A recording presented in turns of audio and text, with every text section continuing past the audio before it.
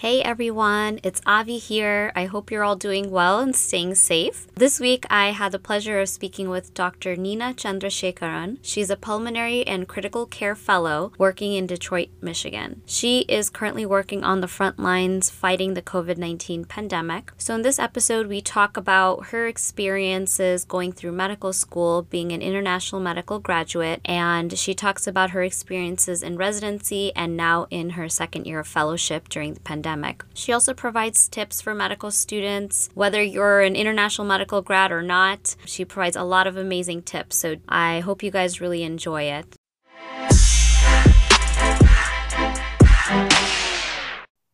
Hi everyone. Today I am super excited to be speaking to Dr. Nina Chandrasekaran. Thank you so much for joining me today. Oh, of course. I'm so glad you were able to have me on.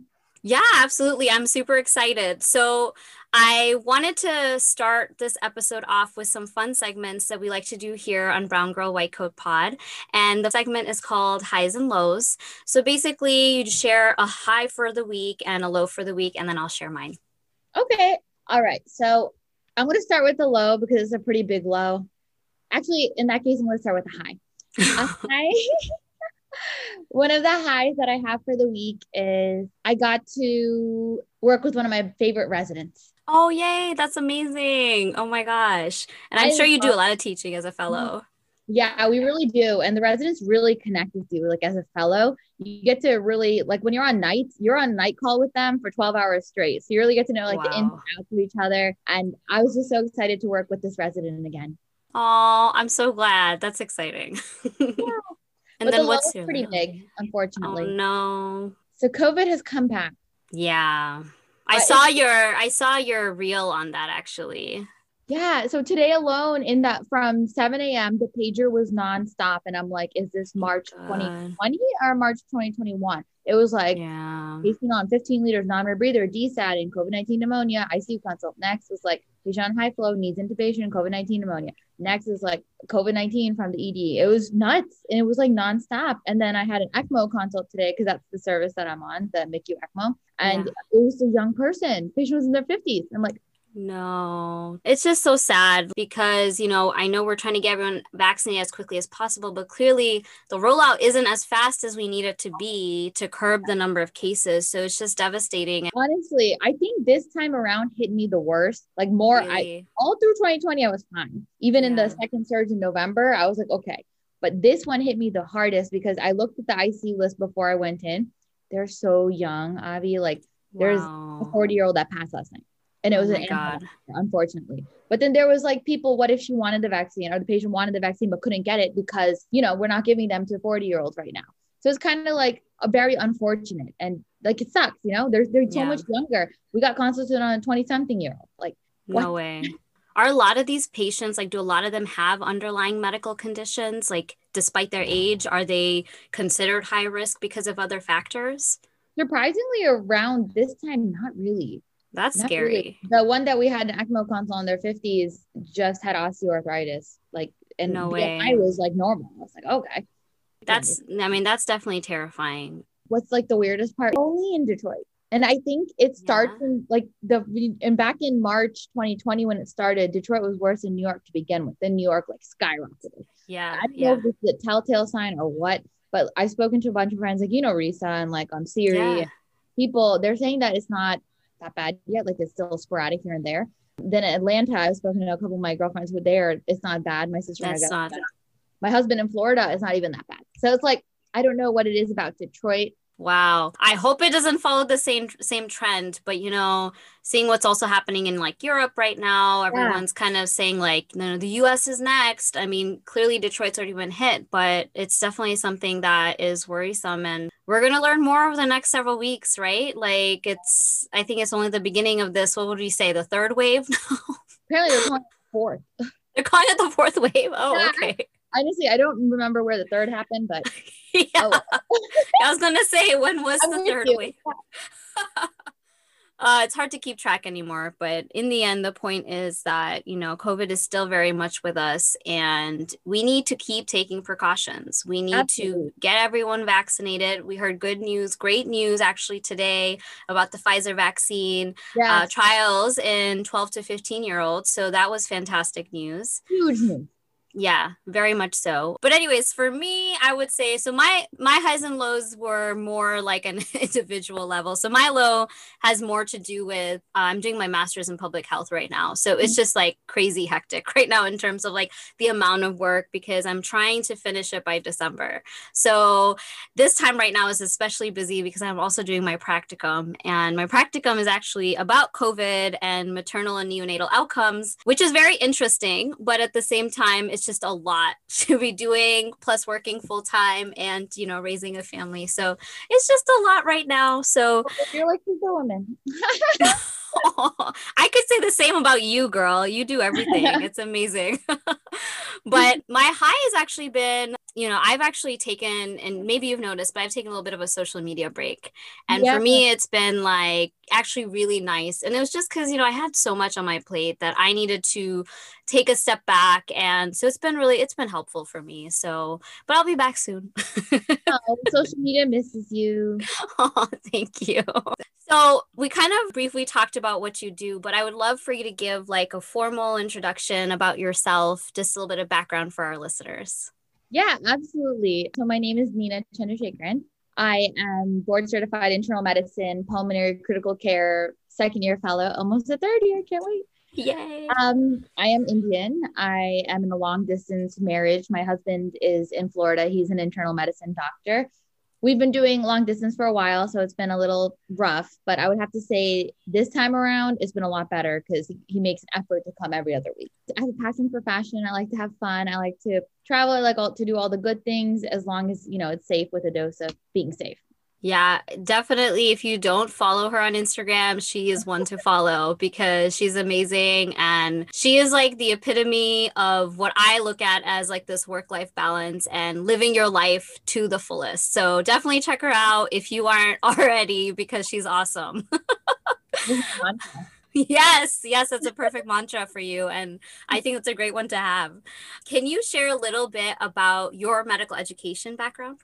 Yeah. So I did my undergrad in Nova, and that's actually where my husband did his too. And then I went to an American University of Antigua for my medical school. So 2 years on the island with your basic sciences, and then you do your rotations.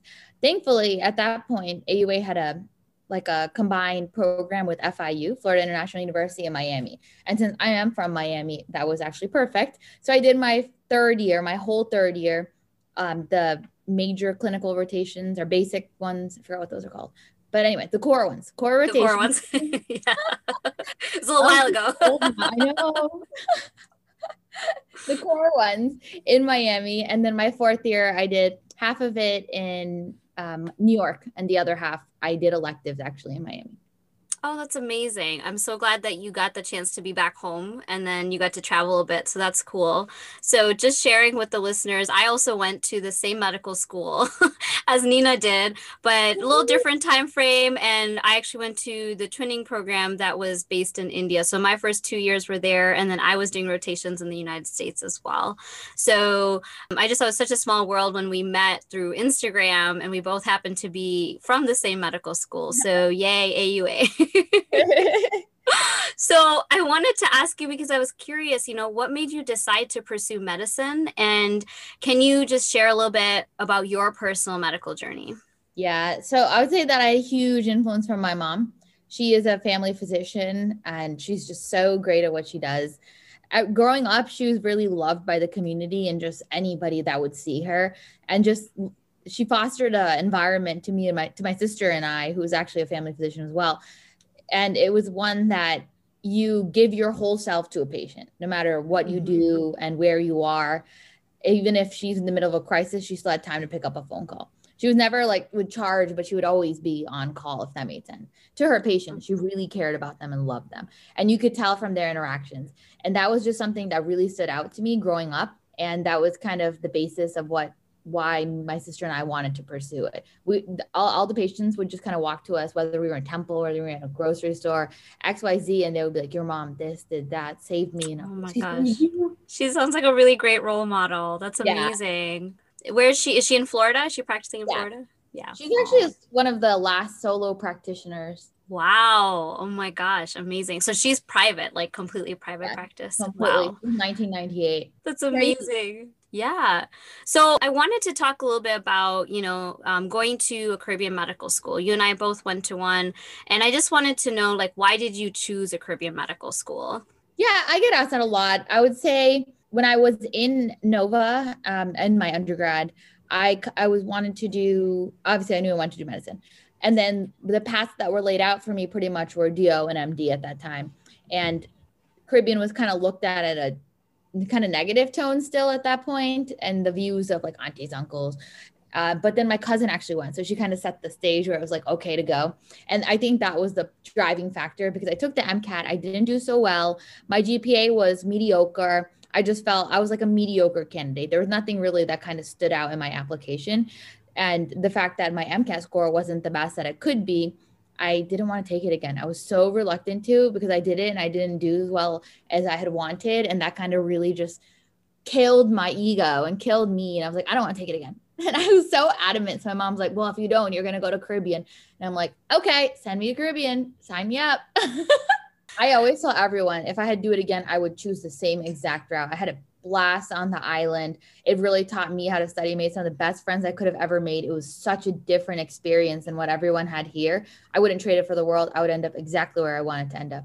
And I love that you have that perspective because I have a very similar perspective as you do when it comes to a Caribbean medical school. So, I mean, I'm just curious in terms of you went to Antigua for the first 2 years, and then when you came back to the United States, you did your rotations. So what was it like doing the rotations? How was that? How was that experience? With FIU, it was a different experience because sometimes we would kind of feel a little bit like outsiders, if that made sense, in some of the rotations, like surgery and OB. Surgery and OB, I would say, would probably the most, but IM, FM, I just distinctly remember the two where we definitely felt a little out of place, and that was because we were with the FIU students, and like you're with American students, and they kind of, I guess, view you as being like, okay, well, this is mine. You're like, well, it's mine too. Like, yeah. But then they would kind of get like first dibs, like the resident would be like, oh, because they've already worked with them and they will work with them again. They will match them. Like things like that. So there was still a little bit, and I was the first class to ever do it. So you were establishing things essentially. Yeah. So we would wait around for surgeries and sometimes not even get it. We would sit there from like, you have to be there at 5 a.m. and do your rounds. So we would do the rounds with them, but then to actually operate, we'd have to kind of like wait. Okay, got it. It was just that they were prioritized, it sounds like, the FIU students. Okay.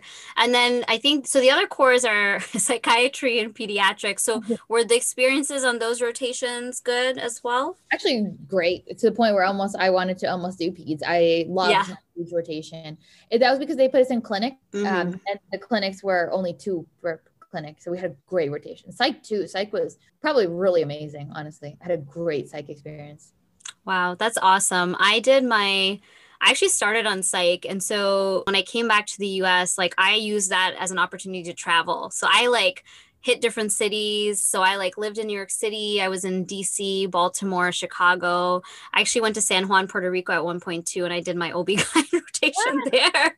But like but like for me, it was like I wanted to use the time to travel and also check out different hospital settings too. Like, I worked in just different environments, which I really enjoyed. And psych I did in DC, and it was a very interesting experience. It was actually a full psych hospital.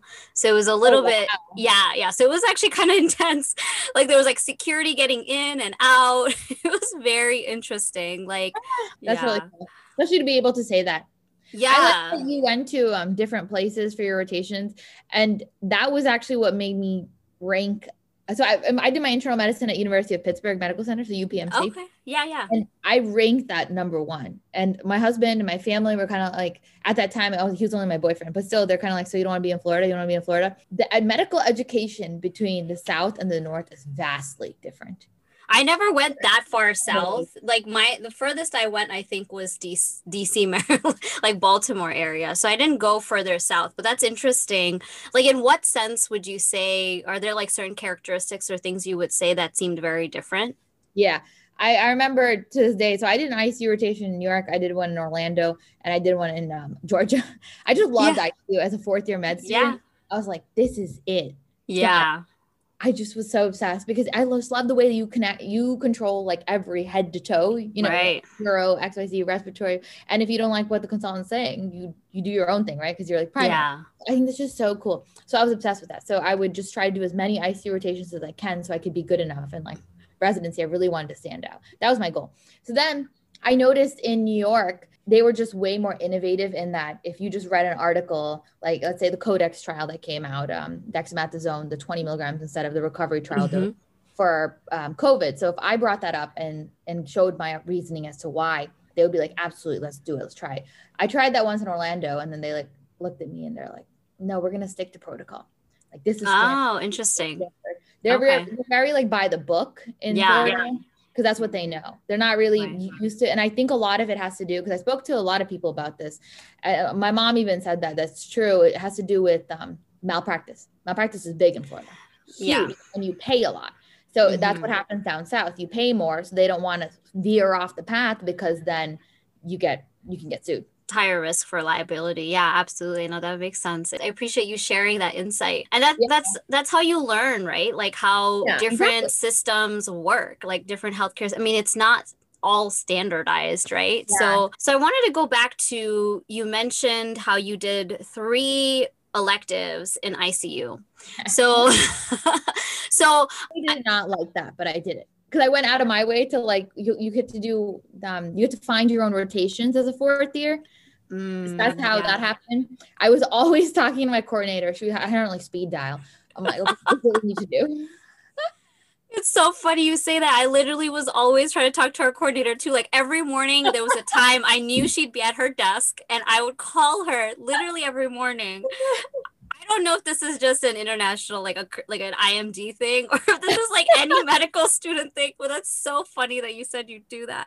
Oh my God. Because I thought it was just me being just like crazy, but I was like, I need to line this rotation up and blah, blah, like you have to be on it, like that's one thing I will say, at least with, I mean, maybe it was just the time we were in med school and what we had to go through. I don't know if it's like that at all right now. I don't know if you know anyone that's at AUA right now, but basically like you did have to really like work to get your rotations lined up. And so that is a difficult part of what I think we went through. But that being said, like we both did it.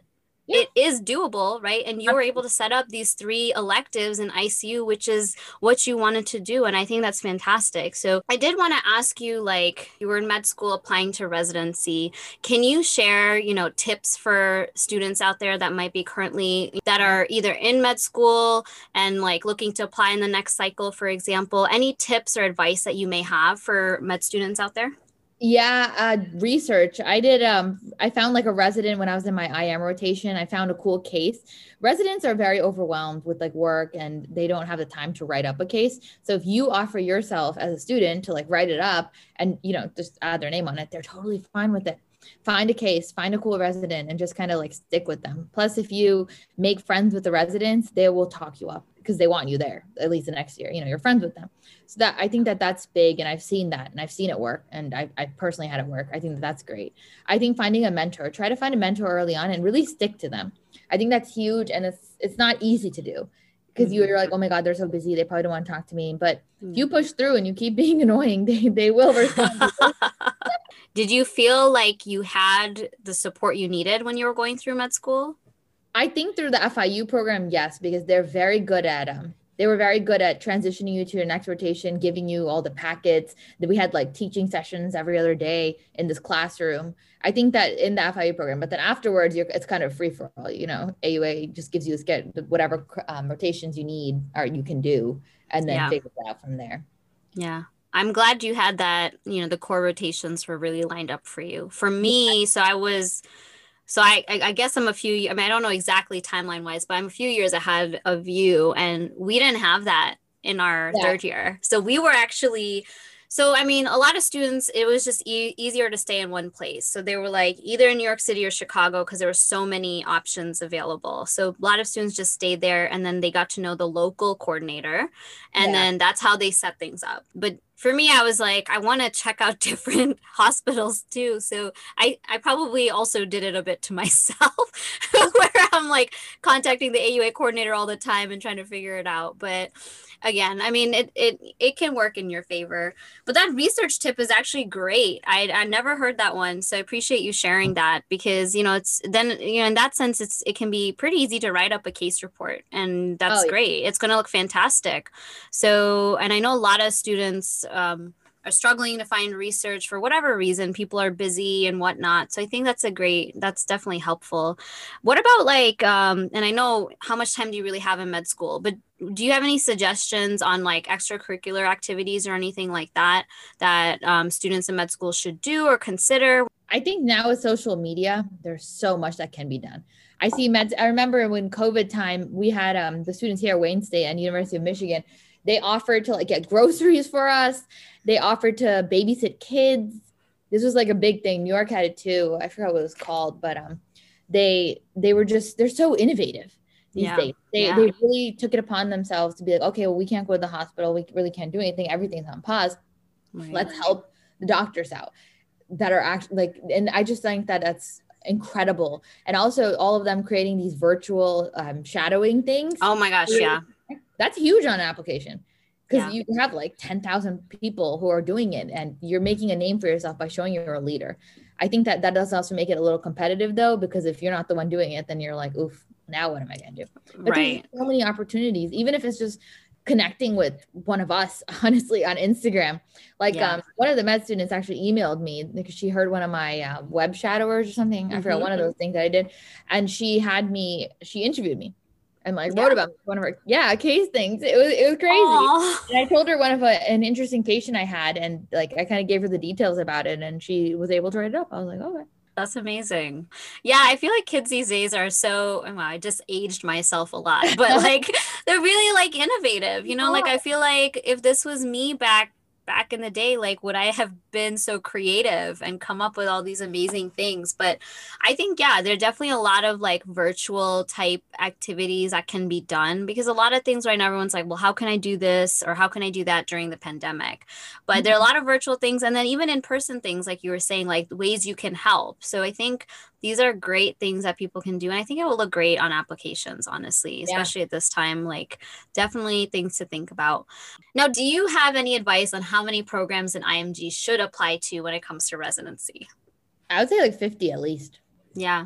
I feel like I get asked this a lot, like actually quantifying numbers because people don't understand like how many you need to necessarily apply to even get interviews. I'll be honest, I applied to like 200 because we were couples matching. 20. Oh, wow. Yeah. Yeah. So we were trying to couples match. So we were nervous about that. I'm sorry, you said you applied to 120. 120. Yeah. I mean, you just have to, unfortunately, it is money. It does cost money to apply to all these programs, but, this is your chance to do it. So you got to like make it count. I think in the end, I got like 25 interviews. I'm trying to remember exactly. I didn't accept all of them, but I mean, I accepted enough where I felt comfortable because we were so worried that, we won't match if we're going to do couples, both being IMGs. So where did you guys end up going? We ended up going to Columbus. So we were in Columbus, Ohio. So I trained at Mount Carmel Health System and he trained at a neighboring program, both family medicine, but different programs, which was actually like the best of both worlds because we didn't have to be at the same hospital and like train in the same program, but at the same time, like we got to be in the same city. It was nice because, we were just very thankful that we ended up in the same city. We'd been long distance too. I don't think I've ever told you that, but we were long distance. Yeah. So we met in Chicago, but I remember I told you I was traveling a lot for rotations. You make it work. So it worked out for us. So we had some rotations in the same city at one point, but like really it wasn't until residency that we ended up in the same place. So I know to a certain extent what that's like. It's really funny though, because I me and you and IMGs, we apply to so many. My husband applied to 7 programs. Really? Yeah, and count them on my hand, 7. And My he only gosh. applied 7 because I made him. He was only gonna do 5. Crazy. Oh, yeah. It is, unfortunately there is a difference, and that's just something that's the reality of the situation, which is so funny because we always have a doctor's shortage, right? Like Yeah. why, so we need you guys. We need you guys. But anyways, I want to talk more about also your fellowship. So when did you apply into fellowship? Is it typically second? Because I didn't do fellowship. So between second and third year is probably when you apply, correct? And so what made you, I mean, you mentioned the ICU kind of like, you've already answered this question. I was going to ask you, what made you choose to specialize in pulmonary and critical care medicine?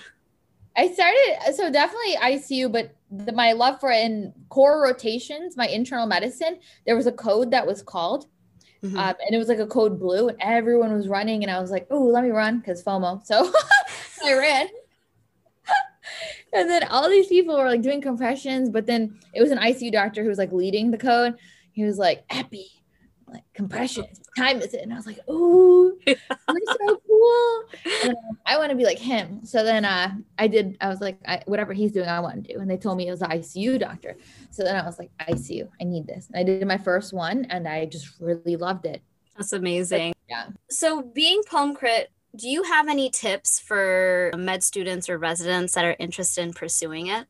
It's getting way more competitive after COVID. Really? Yeah. Yeah. So my hospital usually gets like 500 applications for the 6 spots, but this year it was up to 800 and we can only interview like 70. So it was so competitive and it was sad. And a lot of good people that I know didn't match. A lot. Oh my goodness. And it's just because there's not many spots to begin with. I mean, it's PulmCrit. There's not many spots. We're one of the biggest programs. There were only 6 people. Wow. I would say do research, do something to make yourself stand out, get a lot of ICU experience. Once again, mentors can help because if you need an interview somewhere, they will call for you. And that's the big fellowships that I didn't even know until I was applying. My mentor was like, oh, do you want me to call for you? And I'm like, call who? Like, the program director. I'm like, people do that?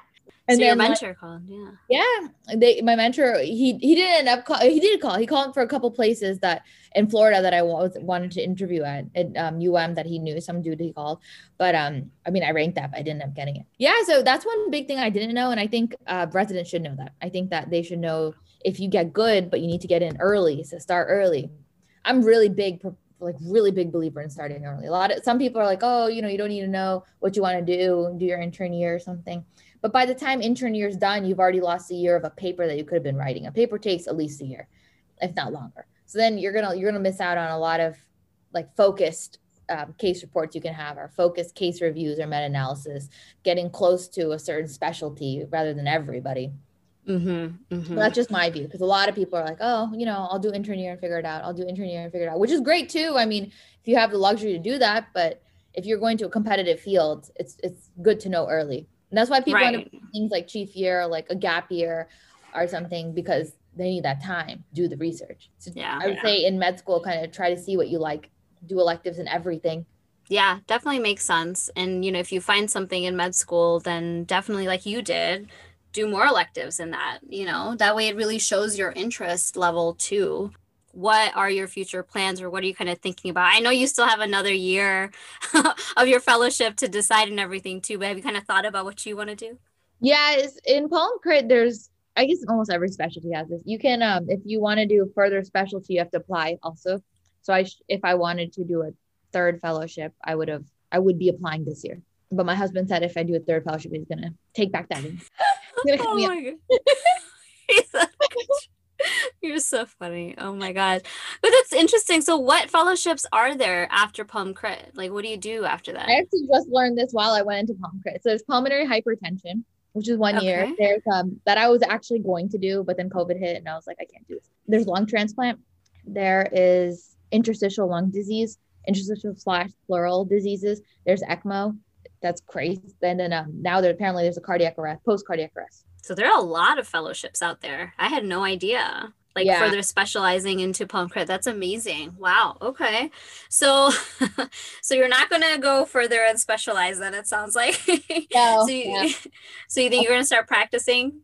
Yeah, I think I'm going to sign a critical care contract for a year, 1 week on, 1 week off. And then my weeks off, I'm going to build a private pulmonary or Oh, join. that's exciting. You have your life figured out. I love it. I try. We'll see. You know what they say, women has a plan, God laughs. So we'll see. Well, I wish you all the best. I think that sounds amazing. For sure is Florida. My husband's like, It is Florida. graduate. Like that evening, we have a flight out. You're probably also feeling done with the Midwest. I can say that because I'm from Michigan. The weather, the snow. Yeah, the cold really does get to you, but I really like Detroit. Yeah. Yeah, I feel like you've really lived it up there too. You actually seeing your stories and stuff. I remember I was messaging like, what restaurant is that? Because I've never been. So I lived in Detroit for many years. That's why I was like, oh my gosh, what is this? Thank you so much. You have to come back. I know. I will have to make a trip when things are a little bit better for sure. Yeah. So I definitely agree with you. So I know you're more than halfway done now with your training. And so if we switched perspectives, I'm just curious, like, how do you think residency programs and fellowship programs could better support their trainees? Have there been things that the programs have done well? Are there things you think that, programs could improve upon? Yeah, I think that research time is lacking in a lot of it. And especially residency, they don't give you dedicated like month of research or something. You have to do that on top of your clinical work, your school, your studying, your boards, your rounds, all of this. I think that there could be more guidance into different fellowships. And this is one thing that is huge. And I even told my PD this today or yesterday. I think all fellowships and all residencies don't train anyone well for the real world. You get out in the real world and they're like, bill for level 4, bill for level 5. And I'm like, well, what's the difference? How do I tell? And you don't know what you're doing, then you overbill or you underbill and Medicare looks at you like, what?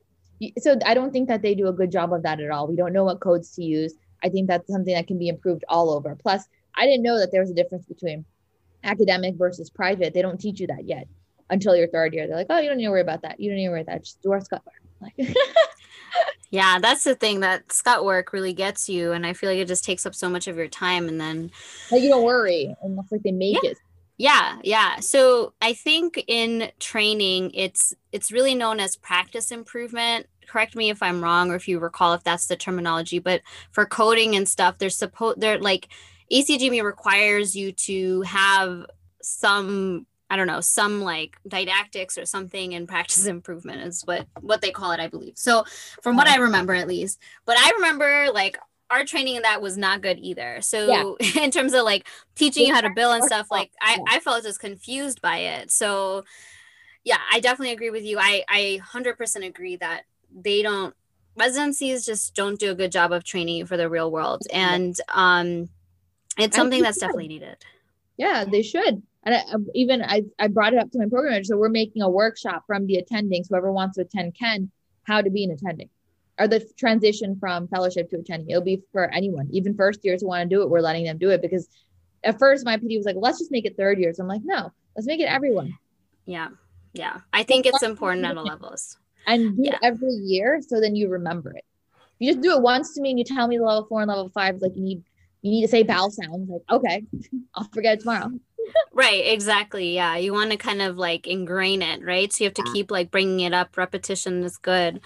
So, in residency, you're talking about all these exams and stuff, and obviously there's no dedicated time to study for any of those either. So obviously in residency, you're taking USMLE Step 3. So you've already taken Step 1, and now they've gotten rid of Step 2 CS, but there's still Step 2 CK. Do you have any advice or like tips on how to prepare for any of these standardized exams? I would say one thing that helped me is I would have little note cards of things all over, like equations and stuff. And I'm starting to do that for my pulmonary board, like the DLCO equation, the AA gradient, all this stuff. Just little note cards of things like all over. Sensitivity, specificity, PPV, NPV, negative, all that stuff. I would have the equations like in my bathroom. It would be on like a notepad and stuck up. And then here I would have like a bunch of notes all over. So I'll just keep looking at them because repetition is key. Like we were talking about, just kind of looking at it over and over and starting early. I know it's so hard to, even now I do like one question. I'm like, yes, let me watch a show.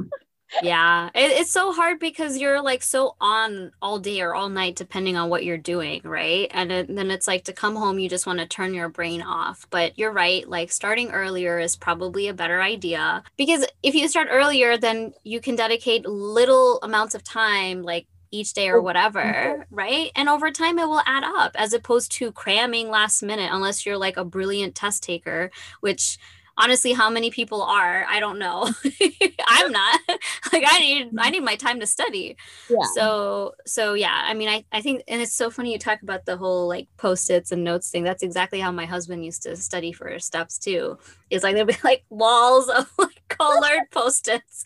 So that's so funny. Yeah. But I mean it's a great way to study, and really, like you said, and like we said, like repetition really is key. So you already kind of talked about this a little bit, but you know, you really are on the front lines. You have been on the front lines.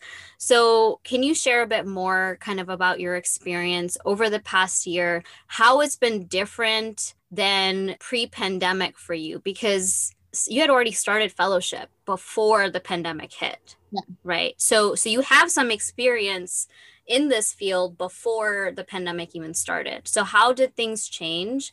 And obviously you've already shared this with me, but how are things now? Things definitely changed. They took a turn. Before it was just the cases we would get. Now it's just all COVID. Like, well, before we get, your normal septic shock, DQ ulcers, pneumonias, bacterial pneumonias, ventilator associated pneumonia, um, cardiogenic shock. We just get normal stuff that we were able to do things with. That was cool. Like if it was cardiogenic shock versus septic shock, you get to float a swan. Even intubating, they wouldn't let us intubate. They would only anesthesia because of the peppers and like come in and stuff. So and then bronchs, you can never, that's the worst aerosolizing procedure ever. So it killed our numbers. Honestly, I know some interventional cardiology. I know some GI people who had to graduate a month later. And it was because their numbers weren't up. And even my fellows who were doing e-buses, endobronchial ultrasounds and bronchs, they couldn't get their numbers. Wow. So then if you don't get your numbers, you're not getting proper training. So like that's supposed to be part of our protocol. But then again, what can the hospital do? Right? We're in a pandemic. Everything is closed. Yeah. Yeah. So it does suck. It's changed it's changed education. I think it changed our fellowship program because of things like that. And also, I really think it changed medical education. Like these med students are learning through a screen. Yeah. There's so much. I had a med student who was following me who did who did their whatever rotation on like the screen, and then they came into the clinic, and then I was like, okay, well, you do the physical exam. Tell me what you hear. Very clear S3, like very clear S3 with a huge, one of the biggest bulging JVs I've ever seen. Mm-hmm. And I've seen some big bulging JVD. And then I was like, so what do you see? And then the person just recited to me like S1, S2 normal. And I'm like, okay, anything about the neck? No thyromegaly. And I'm like, what else about the neck? Like I had to like point it out to them. It's things like that. If you don't get the hands-on practice, you'll never see it. You won't know what asterixis is like when you put it up to do that. You're just going to lose physical exam skills. Yeah. I think, and then it will all become algorithm medicine. I've seen so much algorithm medicine these days. Yeah. Yeah. And so part of me is like, I'm happy for students that can, that don't have to take CS, for example, now. But at the same time, that gave you the opportunity to do these exams on patients, right? It's not the same thing, but yeah, it forces you. It's not the same thing as a real patient. I understand that. But at the same time, it's still like created a scenario where you're doing and you're having some hands-on experience. So like I get right now with the pandemic that it's gone, but it's actually gone for good, right? Like they're not bringing this exam back. So, I mean, I see the pros and I see the cons of it. And I think this is one of them, like you said, is you're lacking or missing out on this hands-on experience. So that's true. And I don't know how or what that's going to mean for the current students that are, in med school and things like that. So I guess we'll just have to wait and see. So you mentioned all these things like cardiogenic shock and everything. Where did all that go? Yeah, I think it's starting to come back slowly, but then COVID hit. I think COVID just took over everything. They were saying that there were reported cases of MIs, patients just dying in their homes. And that's, yeah, that's what I'm just, when I'm hearing what you're saying, this is what I've heard too, is like, and we see this, right? We're not seeing as many MIs, for example, like you said, or I think strokes and things like that, but it's like, so everyone's just staying home. So, we're missing all these other things that are potentially happening. And the only things showing up are COVID. So, it's affecting us in many, many ways that we may not even be thinking about. right? Yeah. There were a lot of Ugh. articles talking about delayed like screening. Now people have missed their colonoscopies. They've missed like X, they've missed Y, Z. It's gonna be And hard to pick up. And if this is another surge, then we're all screwed. But hopefully it's just mini surges. That's just what I'm gonna keep saying in my mind. wishful thinking, let's stay optimistic about this. No, I agree with you. I know it's tough, and yeah, a lot of people are missing screenings, and I'll be honest, I feel like being in healthcare, like we also told people to hold off. Yeah. We told people to stay home, and then over time the messaging did change. So like I will say that I think we also kind of played into that. So now trying to convince people to come back in and like get them caught Yeah. up on their procedures and all this stuff. Like, but like you said, I hope this really is a mini wave. I hope it's not like a huge surge. So we'll just hope and pray for the best, right? So what do you think that you've learned from this pandemic? Life is short. Don't take things for granted, really. Mm-hmm. And we were really unhygienic before. Oh, yeah. I wonder in the future, post pandemic, whenever that will be, I wonder how things will or will not change. Like if someone has a cold or the flu and they walk out in public, are they going to wear a mask or not? You know, because we know that flu was way down this year. Yeah. I don't even think I saw a flu case. Yeah. I saw 0 flu cases in the clinic, which is very different from last year.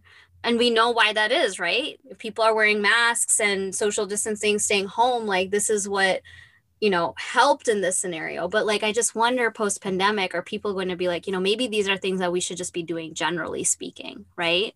So we'll be curious. We'll see what happens, but it'll be interesting.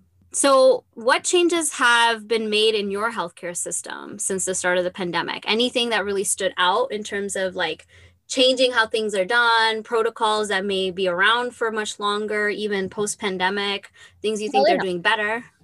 I think telehealth will definitely be around. Mm-hmm. I think that's a great tool. I like it. I'll use in the VA with my like veterans who can't come through. Mm-hmm. I think great tool. That was something that needed to be had. Mm-hmm. Mm-hmm. That was probably a positive. Other things in healthcare that's changed. I think pulmonary, I'll always stay in business. I'll always have a job. Yeah, that is true. You definitely will. And that's what I was curious too is, you see patients in the hospital, but also outpatient. So in terms of like post-COVID home complications, things like that, like what would you often see in terms of follow-up? And was it like certain, age groups or certain risk factors that someone had that you feel led them to be more likely to have post-COVID pulmonary complications? I think if you had underlying fibrosis, pulmonary fibrosis, like IPF, you're going to do worse. That's something that's very obvious because you don't have any room to breathe already. Right. It's already fibrosed. Then where else are you going to go? I think that affected ventilation and oxygenation significantly, and those patients had a poor outcome. But anybody that had obesity, we saw the worst with patients with obesity. Mm-hmm. They were so hard to oxygenate and ventilate. That had the worst outcomes. And I think post-COVID, we're seeing reactive airway disease, bronchiolitis obliterans, which is like inflammation of the smaller airways. We're seeing fibrosis in patients who didn't have fibrosis before. We're seeing pleural effusions. We're seeing pneumonitis, continued just inflammation, ground glass opacities that just haven't resolved. So that we're putting them on like longer courses of steroids. But then the longer we put them on steroids, that's it's immunocompromised. Right. They get osteopenia, they get osteoporosis, they get glaucoma, they get high white cell, diabetes has to be taken care of. Like we have to put on Bactrim sometimes because they've been on for 6 weeks. So it's like, it's so complicating. Yeah. And unfortunately, it's just stupid disease that. Right. And I think people forget that there's a high risk for morbidity too, right? Like we're focused so much on the death and mortality. And yes, that's important, but it's also important to realize, and I think that this is going to be the next big health care crisis, really, is all these patients who are suffering from just all these complications post-COVID. And we're just talking pulmonary, right? Like there's other things that are happening, other symptoms that patients have, and we're hearing, I don't know what studies or things you've seen so far, but I'm seeing patients 9 months out that have certain symptoms, lingering symptoms. I think the mental thing is the biggest thing for patients. Yeah. Honestly. Yeah, that was really kind of odd to me, the brain fog. But yeah, that's been kind of the longest, like you said. What about in terms of pulmonary, though? Like, how long has kind of been the longest that you've seen someone so far been like struggling with certain pulmonary complications post-COVID? Still struggling. Fibrosis. Yeah. Yeah, fibrosis end stage. So it's either you get a lung transplant or you hope the rest of your lungs don't get fibrosis. Because we put them on antifibrotics like Imuran, azathioprine, cyclosporin, Mm-hmm. but then those come with their own host of complications. There's so many with that. Yeah. Yeah. It's horrible. Fibrosis is a long-term one. I had a patient who had pneumonitis for like ever. We just had her on steroids, and she's not getting better. So we actually referred her for transplant. Really? Yeah. I do know. Dang it, I forgot what. There's some hospital in Chicago that did the first double lung transplant for COVID. Yes, I actually heard about that. I'm forgetting which hospital it was too, but I know what you're talking about. Wasn't it a pretty young person too who had the double lung transplant? They only do young people. Even ECMO now. We're not our criteria. We're not doing it for anybody who's older than 60. Okay. Yeah. Because the morbidity is so high. No, but I'm saying this double lung transplant was someone who's like 20s, like in their 20s or 30s. Because I know they did vaping, the 21. Henry Ford did the vaping. Okay. Yeah. So, well, thank you so much. This was so much fun. I love that we got to do this and chat today. And I appreciate everything that you've shared with us. Thank you so much. Of course. Thank you so much for having me on. It was an honor.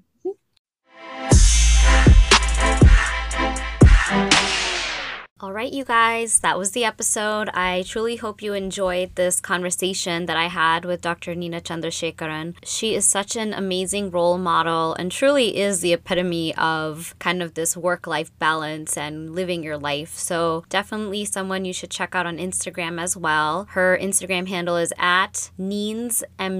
Check her out. And, if you guys have any suggestions for me for future episodes and topics you're interested in me speaking about, be sure to reach out to me on Instagram at dr.avivarma, and please follow our Instagram account at Brown Girl White Coat Pod. And as always, thank you so much for making this podcast a part of your day wherever you are.